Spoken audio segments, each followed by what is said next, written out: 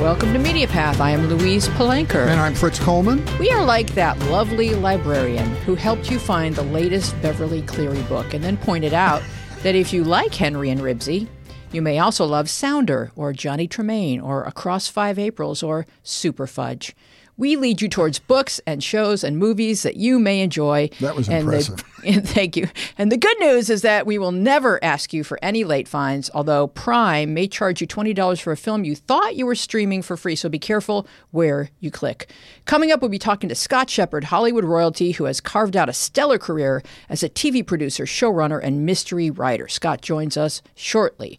But first, Fritz, what are you recommending for us? All right, I want to talk about a great new series called The Patient. Mm-hmm. This is a series produced for FX, but it streams on Hulu right now. This is a psychological thriller in the extreme. Steve Carell plays psychotherapist Alan Strauss, who gets taken hostage by one of his patients, Sam Fortner, who reveals himself to be a serial killer. He has an unusual request to help him curb his homicidal tendencies. That's all I'm going to give away. Alan, the doctor, has to unwind Sam's disturbed mind to stop Sam from killing and to save himself as well. The show is created by the guys that did The Americans, which is hugely popular on FX. Amazing tension, especially when it's just Alan and Sam on screen playing psychological chess with one another. There are some elements to Alan's life, the therapist's life, which kind of put pressure on how he reacts to stuff, too. I'm telling you, this is the best acting you've ever seen from Steve Carell. It's so well done. Very quiet, very contemplative. He way underplays it. He's absolutely believable as this therapist. It's 10 episodes. Episode 4 dropped this week. It's The Patient on Hulu. I really recommend it. So this is like if What About Bob was not twisted enough for you. There you go. Okay. All right. I'm there. Okay. So you may have received this news alert on your phone. I went to the movies. I did hear that. I'm so happy that you got out of this place. Right. Yes, I have 4 shots and a recent COVID case recovery fortifying my immunity. And so we went to see Where the Crawdads Sing because we so loved the book. This is a book with 331,000 reviews and a solid 5-star average on Amazon. So the film was much anticipated and you will be able to stream it free soon. You can purchase it right now on Amazon, YouTube, and Apple TV. Where the Crawdads Sing tells the story of Kaya, an abandoned girl who raises herself in the dangerous marshlands of North Carolina. You celebrate her courage, her resilience, her ingenuity, her brilliance, and her fortitude as survival breaks way to mastery and accomplishment. But of course, a woman alone in the woods is what certain empty-headed townfolk men may refer to as an attractive nuisance. Rather than managing their own sexual desires, they seek to control and punish her. Metaphors abound in Crawdads. The marsh is secluded and mysterious and wild, like Kaya. Seagulls are familiar and accepting, like family. Feathers are friendship. The Crawdads, well, they can't actually sing because they are fish, and the only fish that can sing is the bass who hangs on your wall and knows some of the words to Take Me to the River. Am I right, zoologists? Can I get an amen? All right. As Kaya matures and begins to explore romantic connections, one boy breaks her heart and another breaks his neck in a fall and is found dead. The Marsh girl is the primary suspect. The unfolding trial threatens to reveal that far darker than the secluded life of the Marsh girl are the secrets hidden deep within the lives of respectable town people. Where the Crawdads Sing stars Daisy Edgar Jones as Kaya, Taylor John Smith plays Tate, Harris Dickinson is Chase. The cast also includes Michael Hyatt, Sterling Macer Jr., and David Strathairn. The film is produced by Reese Witherspoon and Lauren Neustadter. I found it to be a beautiful adaptation of a well-loved book. Sounds fantastic. Yeah, I think you should like it. Oh, zoom it. Yeah, please do. Let's welcome our guest. Scott Shepherd has overseen hundreds of hours of the television that has warmed our souls. The Equalizer, Miami Vice, Quantum Leap, and many more. He teaches TV writing at the University of Texas in Austin, writes best-selling mystery novels, and comes from a long line of showbiz legends, beginning with his great-grandfather, Louis B. Mayer. Welcome, Scott. Thanks for having me. Great to see you, Scott. Not only that, are you kidding? His father produced Breakfast at Tiffany's. Right. His maternal grandfather started 20th Century Fox and Universal Studios. He's pretty much four-walled show business. He had to go into show business. It was mandatory. That was a family business, right, Scott? Man. Yeah. I mean, I didn't really understand what the family business was growing up. I mean, I just knew there were a lot of people who showed up on television or in the movies that would come by the house. And I think I kind of made a thing that the first 10 years of my TV writing career, that I kind of didn't talk about my family at all. And I think I probably chose writing because I loved books and reading and I wanted to write. And I also figured in a business that has, a lot of nepotism and weird things, I wanted to be accepted for what I was doing. And, the printed page hopefully speaks for itself as opposed to who you know, what you did, et cetera, et cetera. And now, 30, 40 years later, like you say, lots of shows, hundreds of scripts later, a few books, I'm kind of going, okay, I'm happy to talk about my family. And there's interesting stories. And it's a tough spot for you to be in as a child. Holy cow. Trying to carve yourself out of that pack. Yeah, I guess. So I took a little bit of a different route, I guess writing and reading a few books, as you can see, as I'm surrounded by. By the way, I like both your guys' recommendations. In fact, we're going to watch the 4th episode, I think, of the Patient tonight. Mm-hmm. And I'm anxious to see the movie. I love that book. And I love that girl. She was in Normal People, I think, right? The girl who's the star of that movie. The best American actresses are British. Yes, of course. Yes. Well, the TV show I'm doing now, it's distinctly country, Western, and I don't think there's a person from, the South or country except for Trace. We're doing this show Monarch that just came on the last couple of nights. Where is that? Let's plug that. Where is that? Where can that be seen? So me and a buddy came in about a third of the way through and took over the show Monarch. It's on Fox. It premiered night before last. They showed it again last night. And they're showing it again tomorrow night. The pilot, and it starts next Tuesday in its regular time slot, 9:00 here. That's it right there. And it's with Susan Sarandon and Trace Atkins, a big country singer. Nice. And Anna Friel is a really good actress. She was in Pushing Daisies and Marcella and a lot of British things. And what it is literally is we kind of describe it as Empire meets Nashville meets Succession. It's really a country Western family soap opera, great music, so it's a musical, but there's a lot of mystery, mayhem, and twists and turns. And it's fun, it's a fun network show. And we'll see how it does. It did well. Fox is really happy with how it debuted the other night. We'll see what happens. You can also see it on Hulu. You've got me sold. That sounds amazing. And whatever Trace Atkins said, you believe, because the guy's got the pipes, man. I'm a much more of a big rock and roll, classic rock and roll, huge Springsteen amongst others fans. I knew a little bit of country music, mostly from like Urban Cowboy. My sister, I told her what I was doing like 6-7 months ago. She goes, Trace Atkins, oh my God, the lowest voice in country music. I know. No, he is. And he's actually the best. He turns out he's the best thing in the show. He's sort of like kind of that Chris Christopherson sort of art, like back in Star is Born. Yeah, he's cool. It's interesting because country musicians are storytellers. Whenever country music is discussed, the stories and the songs are discussed. And so, this year we had Tim McGraw and Faith Hill in, I can never remember the name of the year, but 18. Yeah, the spinoff of Yellowstone, right? Yeah, and they were like, you would never know that they weren't actors if you didn't know. So no. Well, what's the old joke about, what do you get if you play a country song backwards? You get your trailer back, your girlfriend back, and your dog back. Right? Yeah. Well, let's drill down on the business a little bit while you're talking about it. So the thing was piloted and then it aired 3 times, or will have aired 3 times. So at what point do you get a season pickup, or how do you get? The business is so different now with streaming, especially. How do you get a guarantee? I don't know. We literally came in, like I say, to kind of help the show, which was sort of a little problematic to start. And it was supposed to come on in January. Talk about weird stories of the business. It was supposed to come on back in January at the end of the NFC football game. And then what ended up happening was, because we had to come in and we reshot like 4 or 5 of the first episodes, we reordered them like a giant Sudoku puzzle because we tried to keep as much as was there, and then kind of moved it forward. And then Trace got COVID and a couple of the actors got COVID. And here it was like in January. And suddenly we couldn't stay on the air if we come on the air. But Fox really was happy with the way we had turned the show around and turned it into something they're really happy with, and we think it's fun. They said, we're going to save it for the fall. So then what they do is they put it on the fall, and they put it on Sunday. And I've been doing, we've all been doing this a long time, this business, the media business, and you think you've seen it all till something changes. So they were going to put it on after NFL football on Sunday with a big preview, like that was going to be in its slot Sunday night at 8 o'clock in the East and here and et cetera, 5 o'clock here, et cetera. And then rerun it a couple times.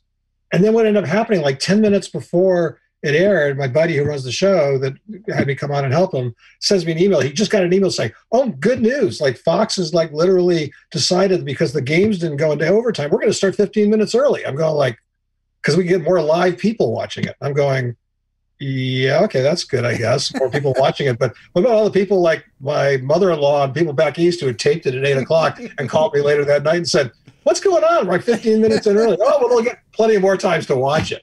And so they got a big number, but people have watched it, and then you watch it on Hulu. So I guess they take all these numbers and they put them up in the air, and then the big thing will be to see how we do next Tuesday. But supposedly, it was their highest rated premiere in 3 years on the network. Ooh. But, for most of us, right, if we're going to recommend shows we're watching, I have to say, I don't think I watch anything really on the networks. I don't watch anything live except for sports and even tape that.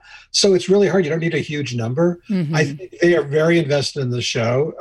And I think the way we kind of did this show, it's 11 episodes and we're on for 6 weeks straight.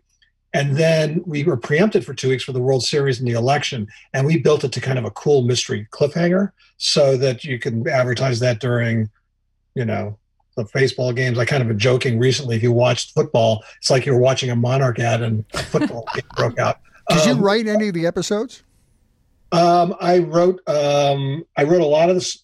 What I basically did is I wrote 3 of the stories and worked on all the scripts in terms of coming up with the stories. Mm-hmm. And then John Feldman, who came in to run the show, is a really good friend of mine. We've done a bunch of shows together, like True Calling and Designated Survivor and Reunion and shows like that. We had a staff that would do the stories. I kept pushing the story engine forward. And then John and I literally spent the rest of our time with the editors in the editing rooms. But what was amazing is it was supposed to be 10 weeks of work. It turned out to be 7 months, mm-hmm. But I never left this room, which was unbelievably great. Oh my gosh. The whole time you got to work from home? Yeah. And I kind of was doing a little bit of this remote editing. We had a show called Haven for a few years, a sci-fi show it was based on a Stephen King book. And we were cutting in Nova Scotia or Toronto. And I did it then. It's so perfected. We would have the writer's room in the morning. And we, sit for like 2 or 3 hours on Zoom. Then I go and work with the editors, but the editors would be like the top half of the screen, like I'm looking here, would be the picture. Mm-hmm. And then they'd be down at the bottom. It was, to me, great because we were working around the clock 24/7 because of the way we found the show when we first took it over. We had to work Christmas Day, Thanksgiving Day, but we're home sitting in our sweats at 1 o'clock on a Saturday morning. You're not stuck in an editing room somewhere having to drive home. And you can actually see the editors in their own boxes. I can actually see them as opposed to sitting behind them, like literally poking them on the shoulder. And it was really great. But one of the editors who I literally talked to every day for like 4 months, I finally met him at a place at Beverly Glen Deli for the first time. I never met him until like a week ago. So are you a DoorDash person or a Grubhub or? DoorDash and Postmates. Okay. And, and we literally do, I'm sort of like my wife and I say, I'm the hunter and forager. I go out and get the food and bring it back in the market, out of the market. We eat outside lunches. But I don't know, for a writer and the life I've had, and I was working on these 2 novels the last couple of years and pilots and everything. This has been fine. I'm lucky enough that I'm living in a nice house here in the West Side. We were talking about when we first got married 35 years ago, I was doing The Equalizer in New York, and we were living in a 1-bedroom apartment the size of this office. And I can't imagine what it would have been like that first year of this pandemic to be cooped up. I mean, we have a nice view outside. We have a pool. We feel blessed, and I felt like I read 75 books last year, did 11 hours of television, wrote a novel, did 3 pilots, and still had time on my hand. Just all that time not being in the car, commuting. We're all in LA. You know what it's like. Yeah. Let's go back to your family history. I'm proud to say that you are the first guest we've ever had that has gone to baseball games with Joe DiMaggio and Marilyn Monroe. I might have done that. I don't remember that, but I did go with, my father knew them. And he has a very famous, interesting Marilyn Monroe story I can tell you. And I don't remember meeting her. I probably did when I was a year old. In your vast work of background information on the internet, somehow that came into play? My dad represented Marilyn Monroe in the 50s, and I was born in New York in the mid 50s, and when we were living there, it's so funny. My mother told me a story when she was pregnant with me, and my dad was that him and my mother and father and Marilyn Monroe, Norma Jean, right? Were walking down the street, and my mother was 6 months pregnant with me. And literally, my mother was telling me how she could just do this thing. She could walk down the street and you wouldn't know it was Marilyn Monroe. And my dad was talking about that with her. And he literally said to Marilyn Monroe, he said, why don't you become Marilyn? And he literally, without missing a stride, like the ambience she took on, suddenly people came running out of this, and they were surrounded and mobbed. And my mother, who was 6 months pregnant with me, had never been so frightened in her entire life. And it was like a switch, something she could turn on and off. And I went, yeah. Well, sure enough, I see that movie, a nice little lovely movie. It was called My Weekend with Marilyn, I think, with Eddie Redmayne and Michelle Williams. And that was in that movie, not specifically with me or whatever, but I mean, that was something that was true.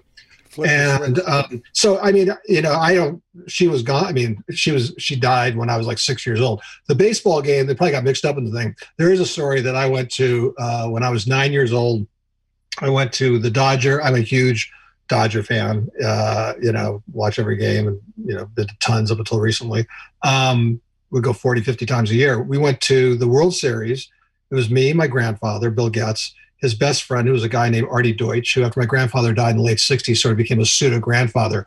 Artie Deutsch's claim to fame was that he was, and I knew none of this growing up, and you'll see why this way the story ends, is that he was heir to the Sears Roebuck fortune. And in 1926 or whenever it was, Artie got a cold in Chicago and didn't go to school that day, so Loeb and Leopold kidnapped Bobby Franks and killed him instead of Artie, who was supposed to be their target.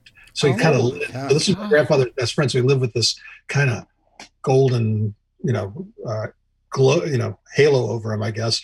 So it was Artie and my grandfather and Jack Benny, who was a really close friend of my grandfather's and a lovely, funny man, not cheap at all. And then Frank Sinatra, who was one of my grandfather's two or three best friends, and Mia Farrow, who was 19 at the time, and they were engaged. And so we're sitting up at the club level of Dodger Stadium, and I get home, and my grandmother says, "So how was the World Series?" And 9-year-old me, not knowing what the hell's going on, goes, "Oh, God, the World Series is so exciting. They come over and they take your picture all day long." I thought that's what happened if you went to the World Series, not realize, And then I got to know when my grandfather died. So my grandmother her name was Edie. She was Edie Getz, and she was Edith Mayer. So she is LB's daughter, and her sister was, the Hollywood history is crazy. It's like, her sister was Irene Mayer, who was married to David of Selznick. And so he was my great uncle. And I still see the cousins one of the cousins, Danny, is her son is still around at the Motion Pictures Home. I'm in touch with him a little bit, but Irene, so, and Irene went on to produce like Streetcar Named Desire. It was like just a crazy sort of thing that I wasn't aware of. So when my grandfather died, I'm 13 and in 69, and I go to his funeral, and it's Danny Kaye and Frank Sinatra delivering the eulogy. And that Christmas, me and my family go down with Uncle Frank, who I just know to be this guy who's like occasionally on TV and sings a song or two. I had no idea who he was. The problems when your parents, and my dad, who at that time was had started CMA, the big agency, moving on from producing, then went back to Warner Brothers. He was traveling all the time. I didn't see him that much, living that big Hollywood life. I didn't know who any of these people were. I just knew there was Uncle Frank. He had a big train set in Palm Springs. We stay down there, and I fly on a plane with him because he wants to go pick up some people in Sun Valley, and he needed somebody to play backgammon. And then the story, my grandmother never told me this. I was very close to my grandmother. She died 20 years later. Supposedly, according to Kitty Kelly, so I guess we should put a big asterisk by that, but that book she wrote on Sinatra. I do know he saw a lot of my grandmother, and certainly those 6 months, and he had broken up with Mia. Mia and Sinatra got married at my grandmother's house. We have pictures of that all around somewhere in 67. So he was kind of romancing my grandmother. And supposedly, according to that book, is that he gave my grandmother like a bracelet to say, ask her to marry him, and supposedly, as she says, and I don't put this past my grandmother, saying, "I can't marry you, Frank. You're nothing but a gangster." And that was the last time we saw Uncle Frank. Or the last time you saw your grandmother. Wow. Yeah, I said, well, maybe that's true. And then then I go to college and I'm listening to records and kind of cool music. I'm going, oh, that's it. Wow. Yeah, if you were kind of, unclear about who everybody was, that means your parents weren't making a big deal out of it. No, I mean, it's like, the people we knew who we were really close to were just great people, I thought. Like my sister's godfather was a guy named, a man named Leonard Gersh, who was a playwright, didn't write a ton, but also was very friendly with lots of, but he wrote Butterflies Are Free. That was his two most famous things were Butterflies Are Free. He wrote the play and the movie. And then he also wrote the musical part, the interludes in Star is Born, Born in a Trunk, in Star is Born with Judy Garland.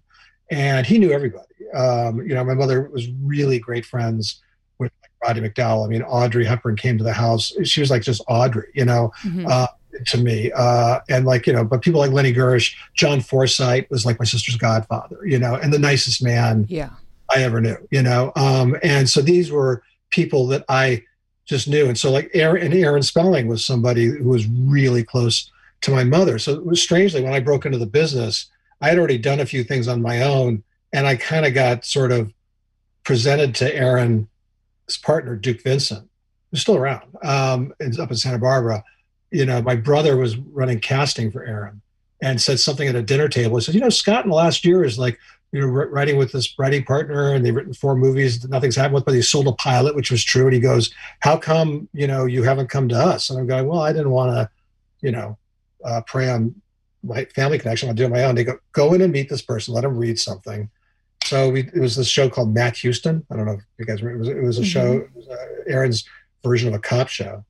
And so me and my partner, Dan Pine, who's a great writer, who we've stayed close over the years. We're doing stuff together again. 40 years later, he's been in the movie business. I've been in the TV business. We've got 12 novels between us, and it's kind of cool. But we were starting out then. And we went in and we pitched an idea for this Matt Houston show, and they really liked the script, and they gave us another one. And then the next one, the third one, the story editor got promoted to a director because the director got in a boat accident. And the showrunner, this guy, Michael Fisher, who was one of our mentors, who'd done Starsky and Hutch and that show, said, you guys want to come in for 3 weeks and be story editors? And our joke to Michael, until he passed away like 10 years ago, whenever we'd see him, we would say, are our 3 weeks up yet? Because we worked every day for decades since. So let me test another piece of your history just to see if I read this wrong. Did you get bedtime stories read to you by Roald Dahl? Yeah, is that true? Yeah, that's true. That's exciting. Did that give you your passion for storytelling? It's funny that you mentioned that. I actually, when I was actually going to do my first book, I told that story when I was trying to get my first book sold 4 years ago, 5 or 6 years ago, which was a noir horror story. I told that story. Because, one of the big literary, I've been asked a lot recently now that I've written these last couple of books and the books before, what drew you to, these are mostly mysteries and thrillers. I have like 10,000 of them here. I've collected first editions and read them and have become friends. I knew a few people, mystery writers, but I was like drawn to mystery writer. The Hardy Boys was the first thing I ever read. Oh. And my paternal grandmother would come out from Kansas City every year and she'd bring me 2 Hardy Boy books. And what I loved about the Hardy Boy books, besides them being great, mysteries for an 8-year-old to read, you'd get to the end and it would say, and Joe and Frank were unaware that in a week they would be involved in the secret of the old mill. I go, ooh, another one's coming, So I think I started the series television thing going. And then I read Ross MacDonald. I have all his books. And then, the other guy who's a big influence, I'm just finishing this. Mm-hmm. Stephen King. Cool. Yeah. He was like my hero. What had happened is Roald Dahl was married to Patricia Neal, and who was, a great actress. And she was one of my dad's clients when he was running CMA in the 60s. And so Roald, who all I knew about Roald was that he had written that Chocolate Factory book, and James the Giant Peach. But he used to come up and tell us bedtime stories. And I remember I was writing something about how I became a writer. And is that there was one story I particularly remember him saying. It was very simple. He said he came up and said, once upon a time, there was a octopus named Gus. And, and then it's like, and then he hatched an egg, and then you, Scott, ate an egg, and then it hatched. Good night, and then he walked away. Oh. And I'm going to sleep going like, well, I was absolutely horrified, going like, what's growing in my stomach, but also fascinated in the mystery of it. So, that was kind of interesting. And the really interesting thing about Roald Dahl was, over the years, I've started reading his short story collections, and he's written some of the great horror stories ever. But the other thing was that Pat Neal, who won the Oscar for HUD, which she's fantastic in. I just saw her in A Face in the Crowd like 2 nights ago again. One of the greatest movies of all time, without question. One of the great endings of all time. Didn't we all wish for that? I kept telling my wife from 2016 to 2020, will that guy with the orange hair have his Face in the Crowd moment? Oh. And he kept having them, and it didn't matter. The crowd was not. Well, I think because most people don't know what Face in the Crowd is, but it's a great movie. I agree. I'll tell you, it's such a prescient. Oh, exactly. And what's his name? Andy Bud Shulman that wrote On the Waterfront. What a fantastic writer. No, I mean, it's so good. I mean, to me, I love those movies, growing up. I mean, I didn't see a lot of, the movies I saw growing up were like my 5-year-old, grandnephew sees now. It says like Mary Poppins and The Sound of Music. We go to those. But, when I got out of college, my first job was working for, I was driving a messenger service. I mean, I was luckily working in TV by the time I was 25. In my early 20s, I was running a messenger service, and I ended up meeting this guy who worked for Sam Goldwyn Jr., whom I was kind of strange when his father and my great-grandfather started out together in the 20s. Anyway, what we were doing, we were taking care of his dad's film prints. And he had the 16 millimeter collection of all those great Samuel Goldwyn movies, like Best Years of Our Lives and Dodsworth and, Ball of Fire and, Pride of the Yankees and just these incredible movies. And what I would do on the weekends is I would take the 16 millimeter projector home. I was living with a bunch of guys, and we would, like, in the living room, which had a big white wall, we'd roll we'd change the wheels, everything. And we'd have people come over and we'd watch these old black and white movies. Wow. And then my friend Tom Bodley, God rest his soul, had one of the great 16 millimeter collections, everything from like beautiful, pristine print 16 millimeter of Close Encounters and E.T. when they came out. Oh. So I had this love of movies that was obviously ingrained in me growing up, but I didn't know any of it. I discovered it after they were all kind of gone. And I'll never forget, it's like I had a really nice kid who was working for me on one of my shows. And about 10 years ago, he gives me a list of his top 100 movies. And I'm going, yeah? Great. He goes, what's your number one movie? My favorite movie of all time. He goes, it's Back to the Future. I'm going, yeah, okay, that's a fun movie. But I looked, there was a list of 100 movies. There was not a movie on there before 1980.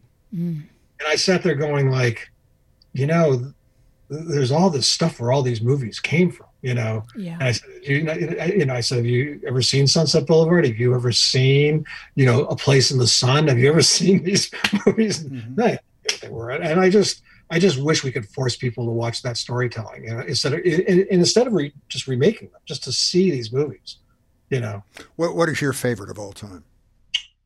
Well, I think my favorite of all time, I think the best movie ever made in my own way, because it just hits so many spots. It's why, not that he needs any freaking plugging. It's all referenced all over. This is The Wizard of Oz, because I think it's everything. It's a musical. It's romantic. It's scary. It's fun. It's imaginative. I think that's like the movie of all time. It marries black and white with color and shows that they can both work in the same movie. Out into that, it's just incredible. But to me, it's Place in the. I would say Place in the Sun. I have like a 5 that are always in there. Like Place in the Sun's in there. Godfather 1 and 2, can't separate them. Mm-hmm. Because maybe as a writer, and I love Butch Cassidy. I love every minute of that movie. I always talk about scenes with writers. It's the best opening scene, I think, of any movie ever. William Goldman, great writer. I read his book. Great writer. I never took a writing course. I never, I was teaching. I don't teach at UT since the pandemic, but we did it for 7 years. A kind of cool course, which I can tell you about. But, the one thing I tell people to read, and I said, it still is apropos. The only book I ever read, I've only read 2 books on writing ever. On Writing, King, which is just interesting, especially now writing novels, and Adventures in the Screen Trade. Which to me tells you everything I mean, he wrote that book, what, 40 years ago? What's the first word? What's the first line of it? Nobody knows nothing, you know? Wow. Did you watch the Emmys last night? No. I was watching the football. I was watching the Mannings on football, and it's like, and then I flip over to see who won, and I just kind of go like, I don't know. The one time I got nominated for an Emmy, I didn't even go. It's like, I just have something about everybody self-congratulating themselves. Maybe if I had a huge hit show, I'd feel different, but I don't know. It just gives you a little snapshot of the industry in this moment. And I remember when it was just so revolutionary that House of Cards and Netflix show was winning Emmys, and last night they were making jokes about the death of Netflix. So, we just keep finishing these circles and starting a new circle. And oh yeah, and I know it's. Go ahead. What were you going to say? Yeah. Yeah. I mean, it's still storytelling, though, right? Mm-hmm. Yeah. No, it's still storytelling. It's funny. I just got in contact with a good friend of ours, Bob Greenblatt. Bob. Bob ran Showtime, NBC, and I know him back from Fox. I reminded him. He was the head of NBC Entertainment when I was there, and left just a little bit before I did. In the 2010s. Mm-hmm. Yeah. In 2010, 2011, I remember me and my wife and Bob were having dinner, and he was just about to take over NBC. He told us he was doing that. And I said, there's going to come a time, someday where I said to him, where this fall launch thing, it's going to be, people just going to be able to look at their televisions and go, I'll take a little of this and a little of that and program myself. And he goes, yeah, I think you're right. And I'm going, that's where we're at. I mean, trying to launch a show like Monarch, I mean, there is the reason I'm thrilled for the network, and they're not very nice people who care immensely about what they do, and they're good at what they do. To try and launch something these days and to get, it's like how you have to spin it to do that. It's just, there is no platform anymore, and the pandemic just complicated things. That brings up a great question about writing, if you don't mind me asking. Sure. I mean, you have to write act breaks when you're writing for a commercial television show, primetime TV. You have to write act breaks in there and sort of mini cliffhangers. But streaming, you can just write through to the slow build, right? I mean, talk about the change that streaming is bringing to writing and producing and the business of television. I think it's killing network television. At least there's no question. I mean, there was even a joke. There was even I've been joking about it the last couple of days. I mean, it's the Daily Beast, for crying out loud, right? But I mean, they made an issue about Monarch. They said Monarch is so bad, they said, that it spells the end of network television. And it was because of just, it hits all those things about network television. At the same time, at the end, they go, we won't be surprised if it does really well and works, is basically what they were saying. So, I mean, what's happened is there's a certain kind of show that works. It's funny. I mean, I've worked on 25 shows, and with all these mysteries and thrillers and everything like that, I don't watch them. I appreciate that they're well done for what they are, but the Dick Wolf shows, Law and Order, NCIS, CSI, the Chicago shows, they're just these shows. They have a formula and they work, and it's comfort food. Somebody described one of Monarchs and what they liked about it. It was like they said laundry stacking accompaniment. They could do the laundry. Oh man! I'm going, and I was always, as somebody who, to me, everybody raves about, what happened. I think 15 years we could do spoilers, and Ned Stark dies at the end of the first year of Game of Thrones. That was a great big thing. It wasn't the first time, but it was a big thing at the time it happened. I was always drawn towards, because I read mystery novels and thrillers and series. Like, the reason I read all these books and collect people over the years is, stories are stories. I'm really good at picking up plots. I can figure those out, act breaks and all that. But I come back because I want to see what's happened to that character. So I was always more drawn to what the characters were going through. And the better shows that I worked on network, whether it was Miami Vice or The Equalizer back then, those shows, you cared about McCall, you cared about Crockett and Tubbs, you got a peek into their inside lives. And that just translated into cable as sort of cable went on and started to embrace the novels for television.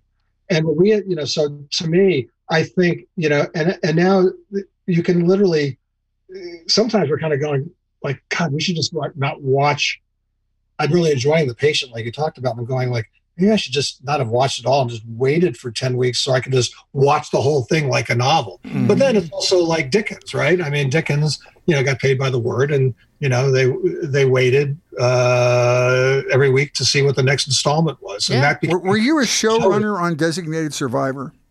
My buddy John was, and I did the first year. But I think shows like 24 and that, where they figure the formula of pacing these things out over a season, got people to tune in from week to week more than any other formula seemed to do. Yeah, but the thing was on 24, we found out about Designated Survivor. I had lots of friends that did 24. I knew a bunch of those guys. 22 is a huge animal, and try and put, and to do 22 hours to make a novel, a story, that's a lot of time. Mm-hmm. And I would always joke, because of money and story, Jack Bauer in episodes 14, 15, and 16 was usually like fighting somebody in a warehouse because they had nowhere to go to get them to the next place, because they had to stall because they knew that's where it was going, it's funny, like the book.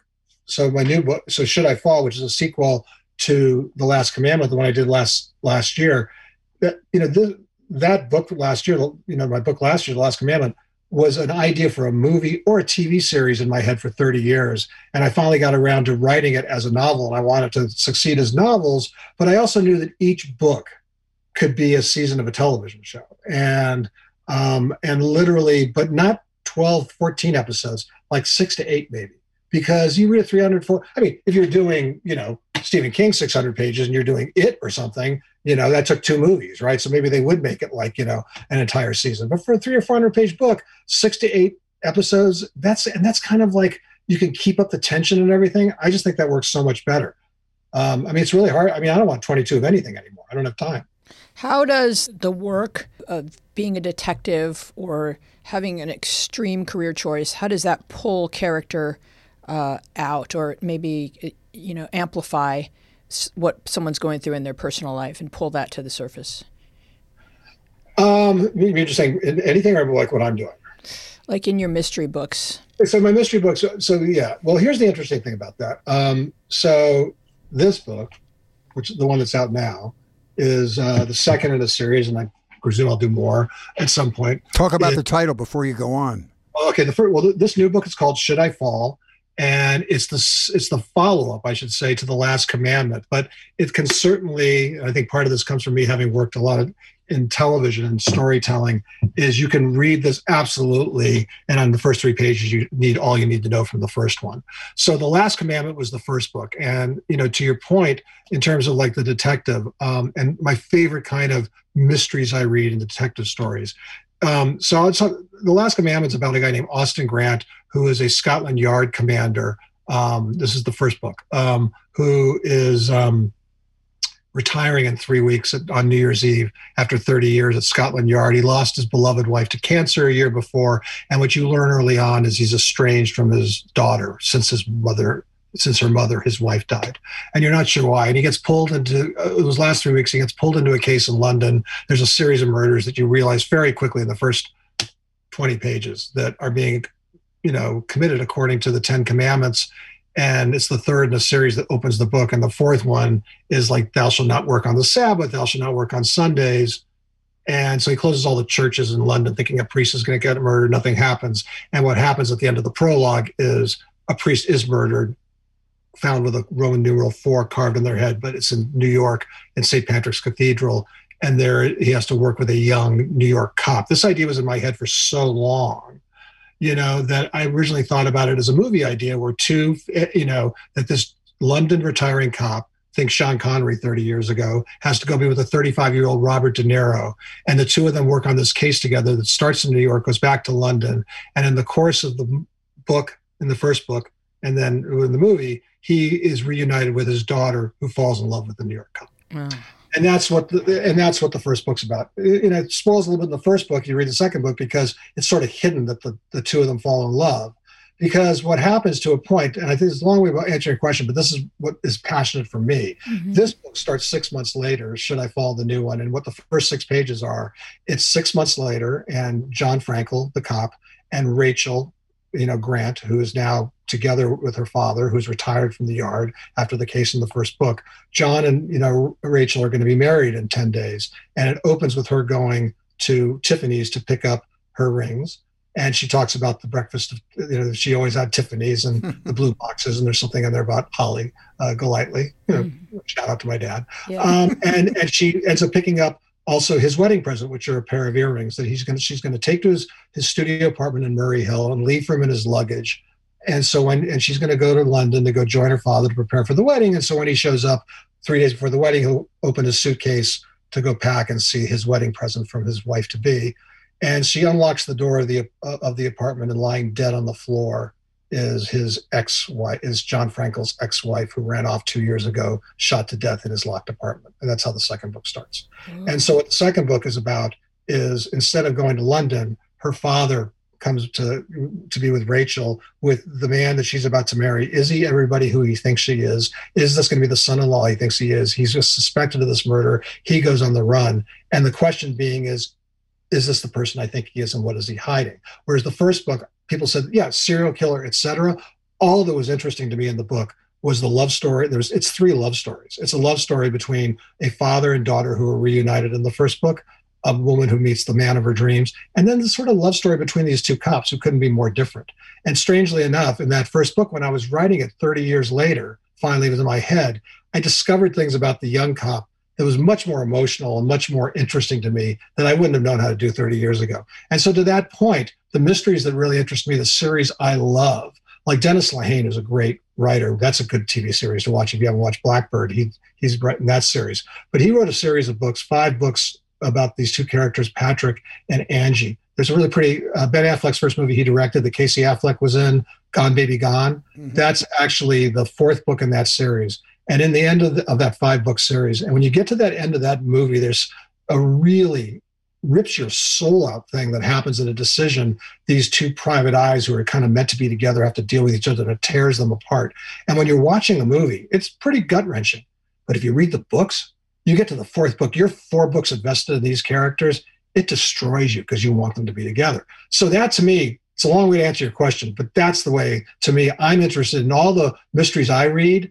This friend of mine, I know Faye Kellerman, she's married to Jonathan Kellerman, but Faye is just wrapped up after 30 years, 30 books about this rabbi's, the Lazarus Decker mysteries, and about this rabbi's widow and a young cop who's a waspy cop who ends up marrying her. And the books, what I've always felt like, find a seminal event. If I keep this series going, it's always going to be a seminal event in these characters' lives. I can build a cool mystery around it. I've done enough plots to do that. I want you to feel something. Mm-hmm. So that's to me what really appeals to me about the best detective literature and mystery literature. Is there any similarity? That's why Crawdads is so interesting to you, because you care. It's a mystery, but you care about that girl. Is there any similarity in writing arcs in episodic television and writing a novel? Is it freer? Is it a different discipline? You've got 2 or 3 plots going on simultaneously with a novel. I think I kind of made it akin to. I'm kind of lucky because a lot of people I know, I've become friends with a lot of novelists over the years. I mean, I've been lucky to work with King. I've never met him. I got an interesting email with him, a nice email from him a year ago about my book. But Harlan Coben I've worked with, Karen Slaughter, and a bunch of these, and I've become friends with a lot of mystery writers the last couple of years because the community is so supportive and giving, and we all, and a lot of them are also interested in me helping, adapt their books into TV, and if we can, great. But what ended up, when I sort of said, if I was going to do my autobiography about television, I would call it television is not a radio show. Mm-hmm. It's like, and I tell writers going, it is there in front of you. You don't have to spell it all out. One of the problems I think you both know with network television is they spell it out. It feels like the least common denominator half the time. When I started writing books I started writing books 7 or 8 years ago, is I kind of went, wait a second, it is a radio show. And you have to describe everything. Well, language, that's a good point, though. Language is more important in a novel than it is in a television series. Well, right. You have to set the television screen, right? And I think what's always been good for me is because I came from, 30 plus years of writing screenplays and thinking visually. I know how to slow it down, and my narratives were always kind of cool because I was always people can accuse my scripts that I'm always moving the camera in the narratives because I'm telling you what to look at. So I kind of had that discipline. But the difference was, when we sit down in television, I used to say, I I guess maybe I got it from George Carlin. The George Carlin thing. Remember that great routine he used to do about football and baseball? Mm-hmm. Or he used to say, in football, it's sudden death. And in baseball, it's extra innings. He says, we play at a stadium. We play in a park. It's like I kind of started writing television. The little I've done in movies, I've been pretty much a television guy. It's like basketball and football, and baseball is like writing novels, because you are, especially in television, you're writing, like you say, guys, to like an hour or a series of hours, and you need to hit commercials and network, right? But certainly at the end of an hour, you need to be at a specific place in a specific time. So you got to get there, and you got to make sure your characters are doing stuff that doesn't feel out of character, but they got to do it in a certain amount of time. Like there's an hour to a football game. There's 48 minutes to a basketball game. In novels, I literally have written these 400-page novels with no outlines. I've been pretty good at structure. Like all I knew writing this novel, and people like this even better than the first one, is that all I knew was that opening I told you. I didn't know who did it. I didn't know why they did it. I just said it's a good hook. I know, spoiler alert, yeah, I want them to be married at the end. That's all I know. I'll get there. I can figure that out. It'll end when it ends. It's like, a baseball game ends when it ends. And to me, my friend Harlan would say, I realize we kind of write the same way. Is like he says, if I know I'm going to go from New Jersey to San Francisco, I know where I'm going to start, I know where I'm going to end. He says, but I could take Highway 80 all the way across, or I could take, a trip to the North Pole, take a dog sled to Alaska, a plane to Hawaii, and a boat to San Francisco. I'll still get there. I'll find that way. I've always described when we're plotting, I kind of know the start. I might know the ending as like a maze. But I don't solve a maze where you just go from the start. I'm going to start here, and then you kind of work here, and then you kind of fill in the middle. And then since you're at the end here and the start here, instead of going right at each other, you go different ways, and you can get there if you have a good sense of direction. So that's what I found. I found it very freeing and a lot less people to answer to. Do you find, oh, absolutely true. Do you find that connective tissue comes to you when you're in front of your computer or when you're elsewhere? Elsewhere. No, I joke with my wife. I say, I should just carry a shower around with me, because I think it's usually I'm in the shower. So it's like the water hitting my head and getting it going. I play a lot of golf. So, I'm walking around on the golf course in the mornings, and I'm like off in the woods. My friends are going, what's he doing? Because he's thinking of the next plot to his book. I have you guys have talked to hundreds of writers, I'm sure. Everybody has a different process, but there are really two kinds. They're the kinds who write every day. I admire those people. Or like Billy Wilder, arguably the greatest writer in the history of film, right? Used to say when he sat down at the typewriter, it was written. That's kind of me. I mean, I know I can't just sit down and go, oh, what am I going to write today? No, like I wrote a pilot to The Last Commandment, because we're going to try and turn it into a TV show. And we're calling it Austin Grant. We're going out to some British actors now. Wow. And I wrote the pilot, like literally, and Agent Love, a couple people read it. And it's cool. If you like the book, you like that. I wrote it in 2 days. I've been thinking about doing it for a long time. Yeah. It kind of pours out. It percolates and then it comes. Yeah, it percolates. I'm always writing. While I'm talking to you, I'm writing loud. It's my reason I speak so fast. It's my mouth trying to catch up with what's going on. No, it's fantastic. It's an action-packed hour. Now, before we get away from your book, If I Should Fall, talk about the origin of that name. You're a major Springsteen fan, so that title is a slight variation. Yes. Well, okay. So that comes from. I originally called it Till Death, because I thought, Till Death Do Us Part, and all the chapters are. The parts are separated until Love and Honor. It's the wedding vows. But when I was talking to my publisher, he said, it's a cool title, but I know there's an Ed McBain book that's called that.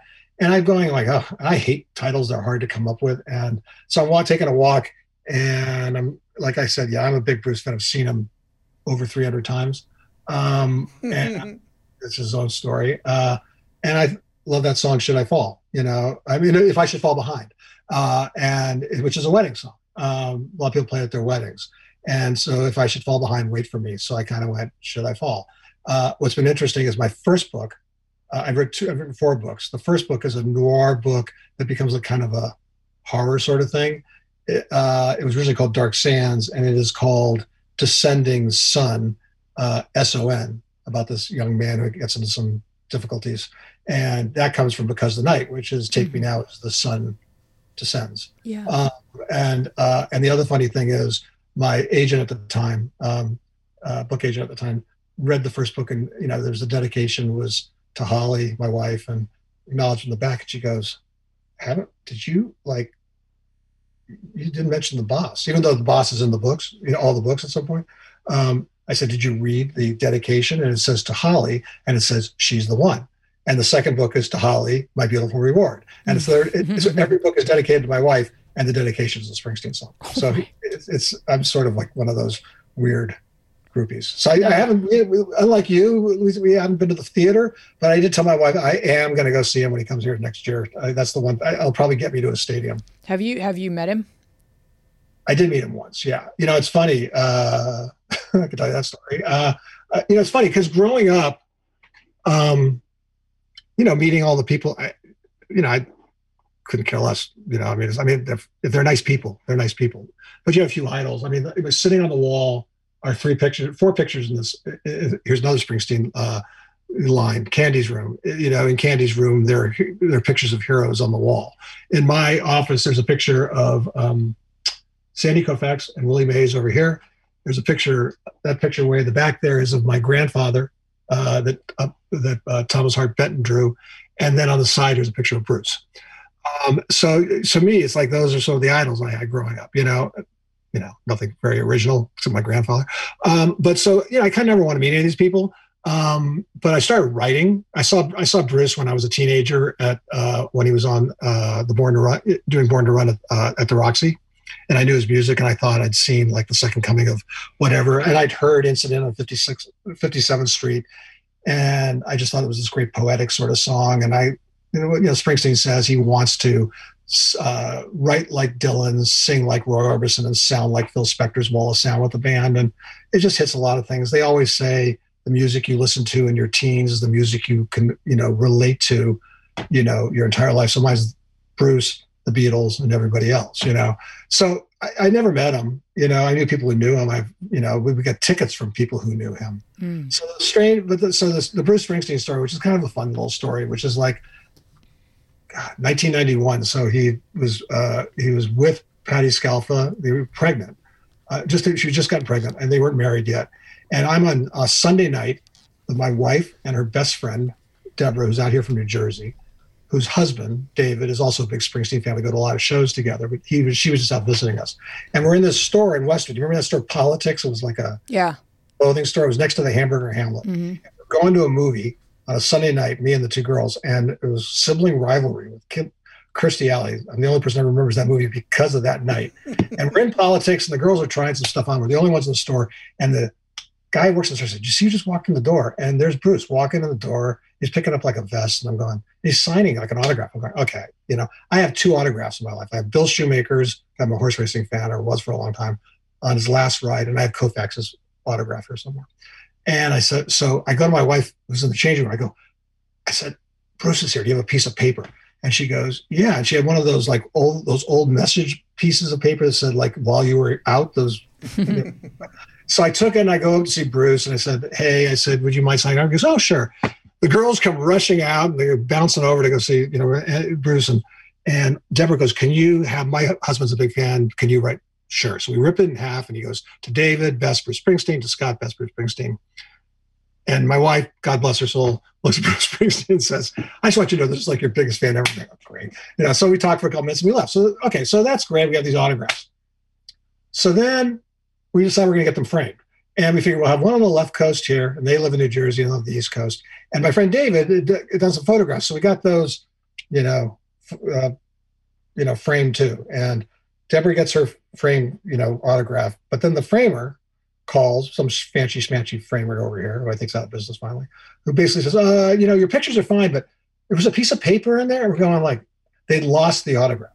Oh. And my wife, well, I got to do everything myself. She goes, oh my God. They said, oh, we know him, but they don't know him. We get it like Larry Evans books or whatever. So they gave us some pictures for free. So for the next year, if you met my wife for the first time, she'd go, hi, I'm Holly Shepard. I lost my husband's Bruce Springsteen. So I'm running my first TV show. It's all stories, right? I'm running my first TV show, and I have this guy, really nice guy, James Keach, Stacy Keach's brother, who is, I make him the producer director on the show. And he calls me up at Christmas time and he says, I have something for you. I want to be on the other end of the line when you get it. And I'm going, oh, great. Like, what do you do? Give us a dog or something? So I'm at my mother-in-law's, and it's like, 3 days before Christmas. And this guy comes out of a station wagon. He's carrying, something this big that's wrapped up. I open it up, and it's a framed Tunnel of Love promotional poster from Berlin. So it's in German. But on it says, Merry Christmas, Holly and Scott.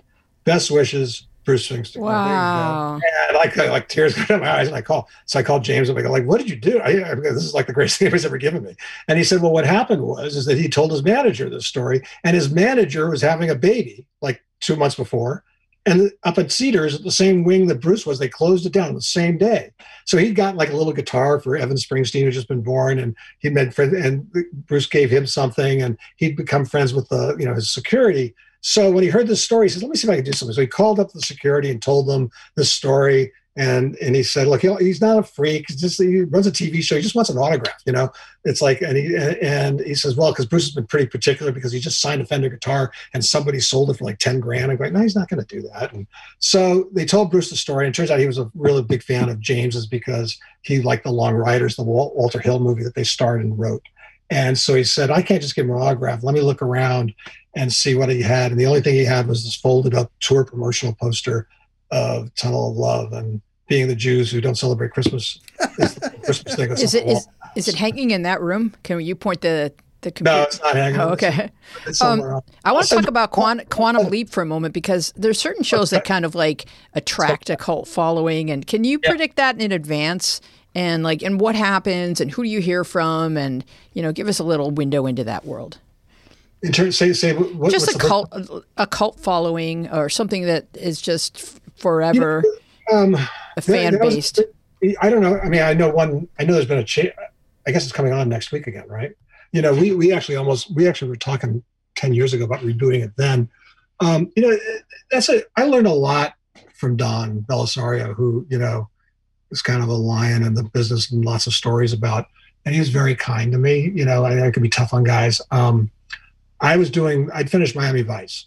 I did the last year of Miami Vice, and I was pretty tired, and the guys who were running Universal, I was under contract with them. They said, look, we got this new show. There are 3 shows in. They got like an order of 12.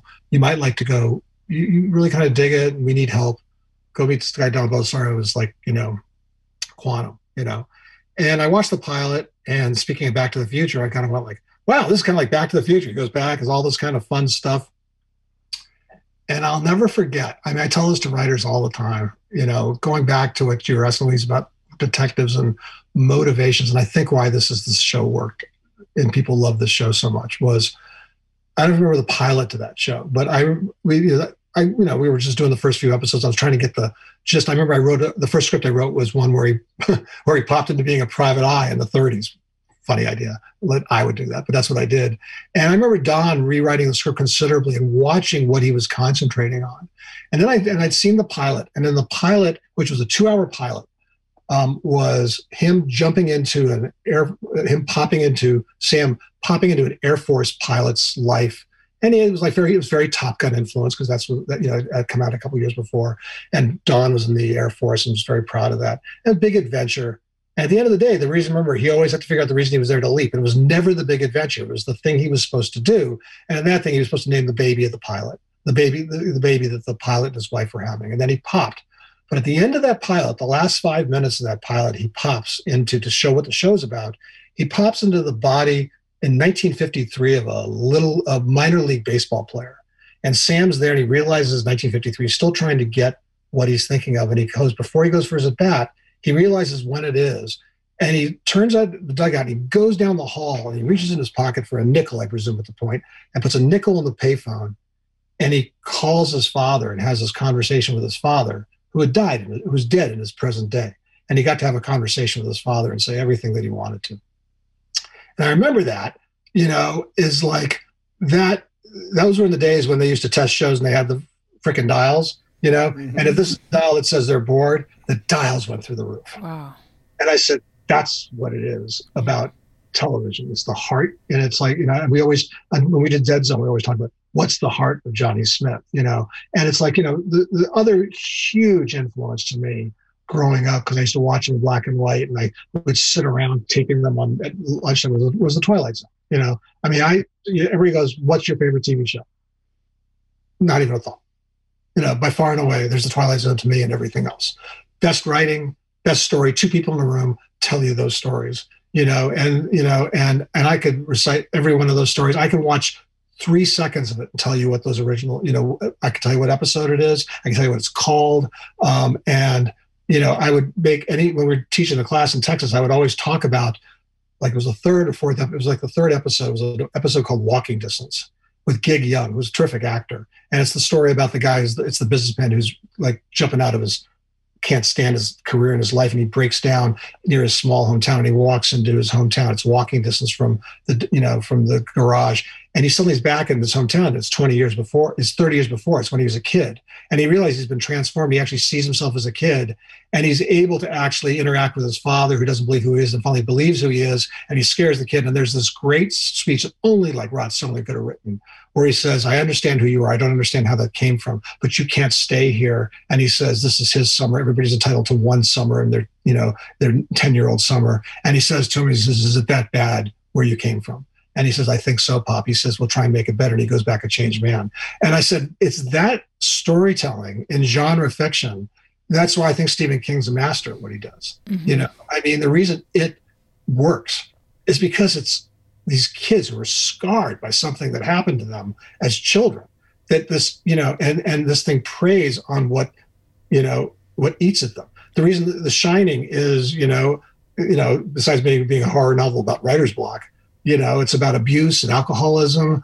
I mean, to me, the best stuff has so much layering under it. All the rest of the stuff is just like tinsel, It's just offering the possibility of a correction. Right, exactly. And I think that's, to me, so when I'm working on anything, that's what I have to find, what is that correction that you, so to speak? Because I'm the biggest sap in the world, and I think somebody a long time ago, the reason I stayed in drama or genre stuff was, comedies are great. And somebody once said to me, we laughed, and then we stopped. And I'm going, the thing I, think of, I'm going, greatest ending of any movie ever, maybe Planet of the Apes, right? Mm-hmm. Stunning ending, but you think about what it meant. Mm-hmm. It's like, it's a warning. It's a warning, I mean, it's a warning. And it's all that stuff, It's also sometimes I get too good for my own good. It's like when The Sixth Sense came out, I remember seeing the ad, and I'm going, I think I know what this movie's about. Because, really? Yeah, I went with my assistant. I went with her, and I said, I'm going to write 4 words down in my pocket, before we walk in. And I wrote BW is dead, and I walk in and I watch in the first 4 minutes, I go, shit. So I got to have the experience that everybody had the second time, mostly. I got to have it the first time.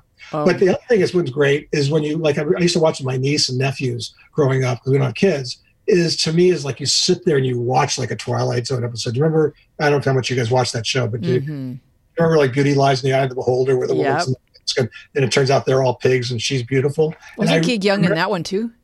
Huh? Was Gig Young? No. It was, what's that guy's name? That really handsome guy? The guy who's the professor. Nanny and the Professor. That guy, yeah. The voice, interestingly enough, is the woman with the unwrapper is Donna Douglas, who is in the Beverly Hillbillies, but her voice was so horrible, they got another voice.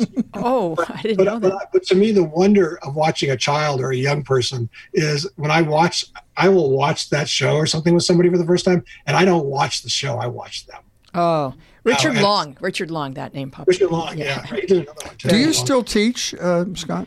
I do. We haven't done it right now. We did a really interesting thing, and I think just because of the pandemic, and we had to stop it for a little while. So I first taught when I was at Stanford 40 years ago. I taught a course. That's when I started writing. When I was an undergraduate, I taught a course on detective novels.